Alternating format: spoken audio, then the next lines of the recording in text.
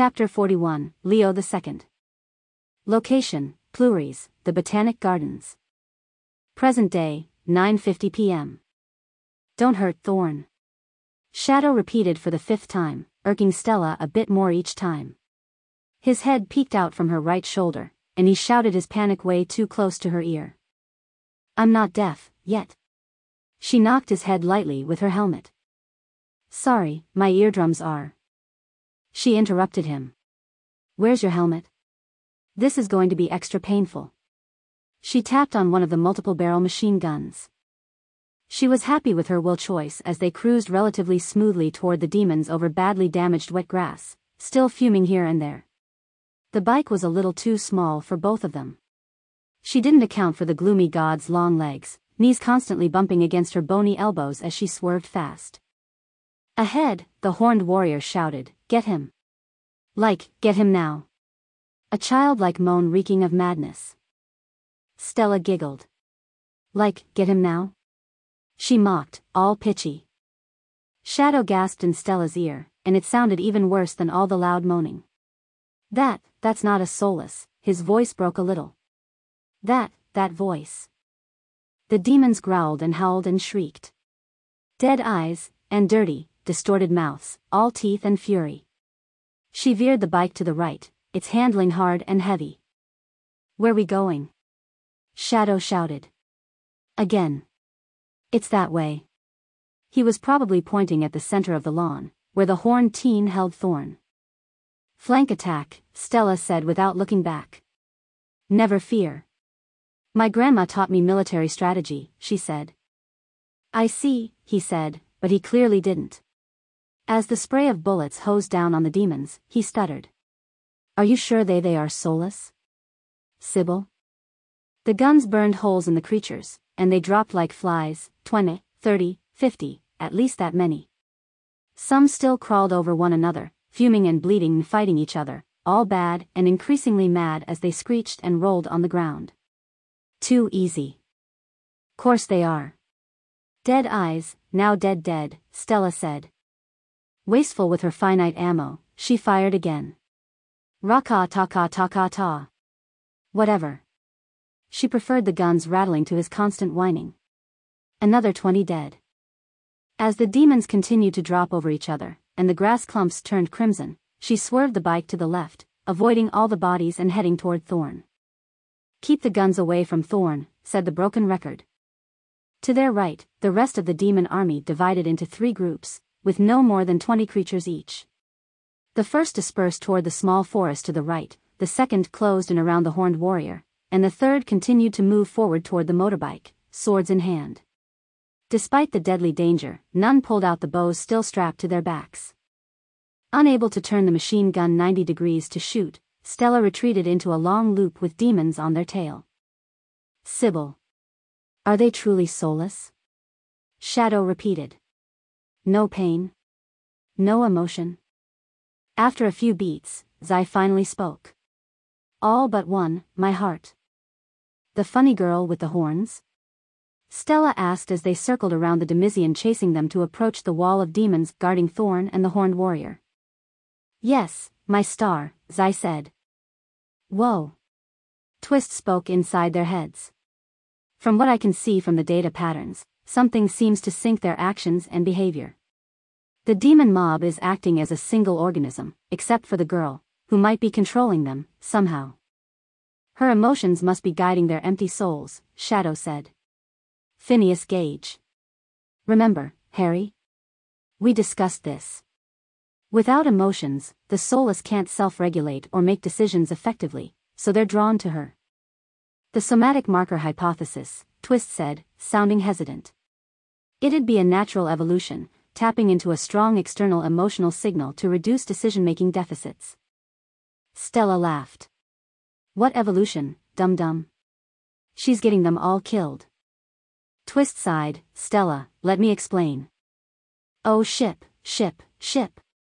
Distracted by all the patronizing yammering inside her head, Stella took a moment to figure out she couldn't fire on the creatures ahead without risking Thorn's life. She glanced back at the demons closing in. This is no good. She took a right, gunning down the edges of the group to make way for their escape. Raka-taka-taka-ta. Antonio Damasio's work. The zombies fell to their knees. That emotions play a central role in social cognition and decision-making? I wrote a thesis about it in 6th grade, she bragged even as she monitored their increasingly narrow escape route. He got some things right. Ship. Instead of backing off, the horned warrior and her remaining 10 goons moved forward. Twist went dead silent for a while, probably absorbing 3 lost decades of scientific advancements, attempting to catch up with her brilliance. He cleared his throat. We modified their amygdala and frontal cortex based on the information we had at that time. Anyway, minor errors aren't catastrophic.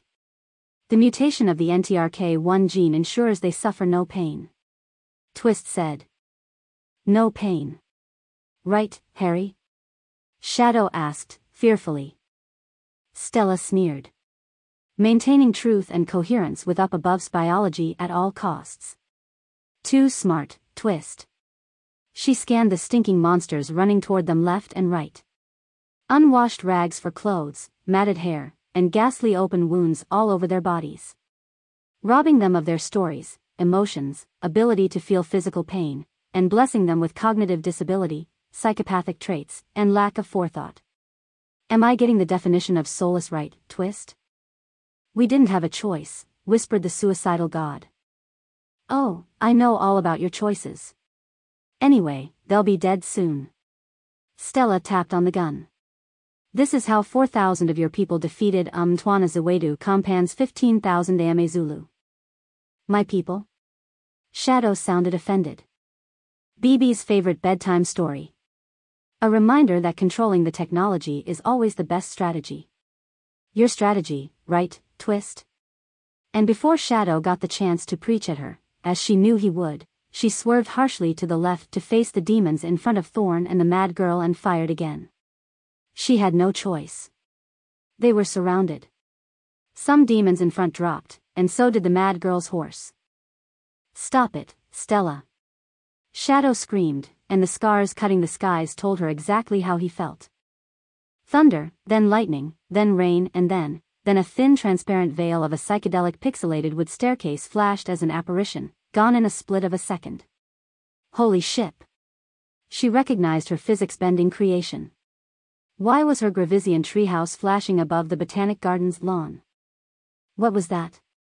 Twist asked. His voice tight as if he'd seen a ghost. Sybil, what's happening? Stella asked. Shadow's stress is my stress, my star. His pain, my pain. Sybil's voice trembled. Zai sounded a little distant and overwhelmed. My worlds collapse over each other. Juxtaposition? Stella asked, wondering if Twist could hear their conversation.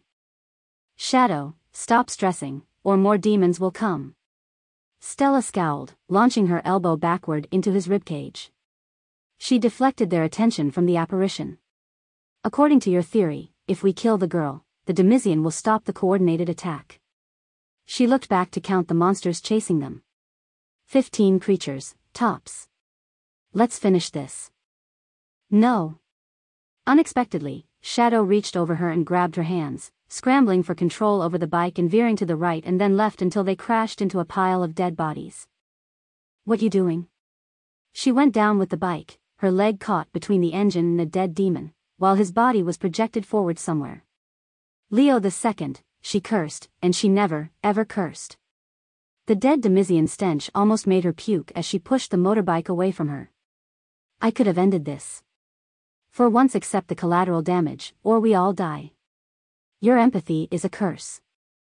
Tom. You okay, bud? Twist asked. She raised her head to look for Shadow. He'd landed by the legs of the warrior's dead horse. Thorn's body, hands and ankles tied, just a step or two away. Thorn. You alive? He called as he stumbled to his feet. He kneeled down next to her, patting her bruised face and then working to untie her hands. Stay with me, prick. On the other side of the horse, the mad warrior pushed and pulled dead bodies as if looking for something. A sword, Stella guessed, and she grabbed the Ngulu off the ground before she sprinted in their direction. Stella and Twist shouted simultaneously. Shadow. Move. Get out of there, bud. She's coming for you. Let me guess, friend, Thorn said, opening her eyes and rubbing her wrists as Shadow worked on the ropes around her legs. You came to save me. He chuckled, as if he were in on some inside joke, and Stella envied the sweet complicity between the ex-lovers. Selective memory, prick. Shadow said. I saved you before, but who's counting? He shrugged. I am, counting. Thorn ran her fingers over her bruised face. Frack, it hurts. Tom, Twist warned as Thorn reached for a fallen sword and caught the mad girl's blade just before it chopped off Shadow's arm. So glad you came to save me, Thorn said, and, with both her feet still tied, she kicked into the warrior's chest plate, making the creature stumble backward, trip on a demon's body, and fall on her back. Thorn proceeded to cut the ropes around her ankles. Wrath, don't do this, she warned. I don't want to hurt you. Wrath screamed, an intense, angry, and somehow devastating howl. Traitor. She jumped to her feet over the pile of dead creatures, and launched at Thorn. An attack worthy of the girl's name. For a moment, Stella had to take her eyes away from Shadow and Thorn as she reached a handful of demons standing between her and the others. She couldn't die down below, but pain here was as real as up above. She adjusted her helmet and glanced at the Ngulu, doubting her weapon of choice. The sacrificial beheading sword of her ancestors wasn't exactly a combat weapon, its utilitarian value compromised in the service of more important symbols, power, prestige, and terror. The only language Demizian understood. Subconscious signals, more useful than the functional effectiveness of one sword. She took a breath and half committed to her decision, scooping up a fallen sword with her left hand while raising the Ngulu with her right.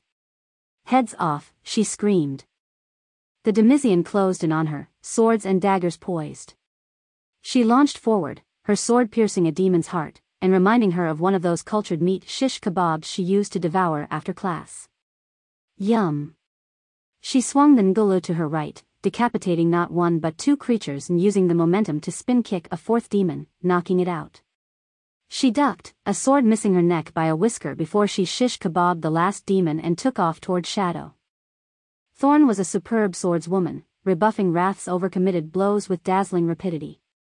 Once, twice, Thorn could have killed her. In all her madness, Wrath kept raging, waging too far and losing balance. Still, the creature quickly sussed Thorn's defensive strategy, and, no longer fearful of repercussions, she launched past Thorn toward Shadow.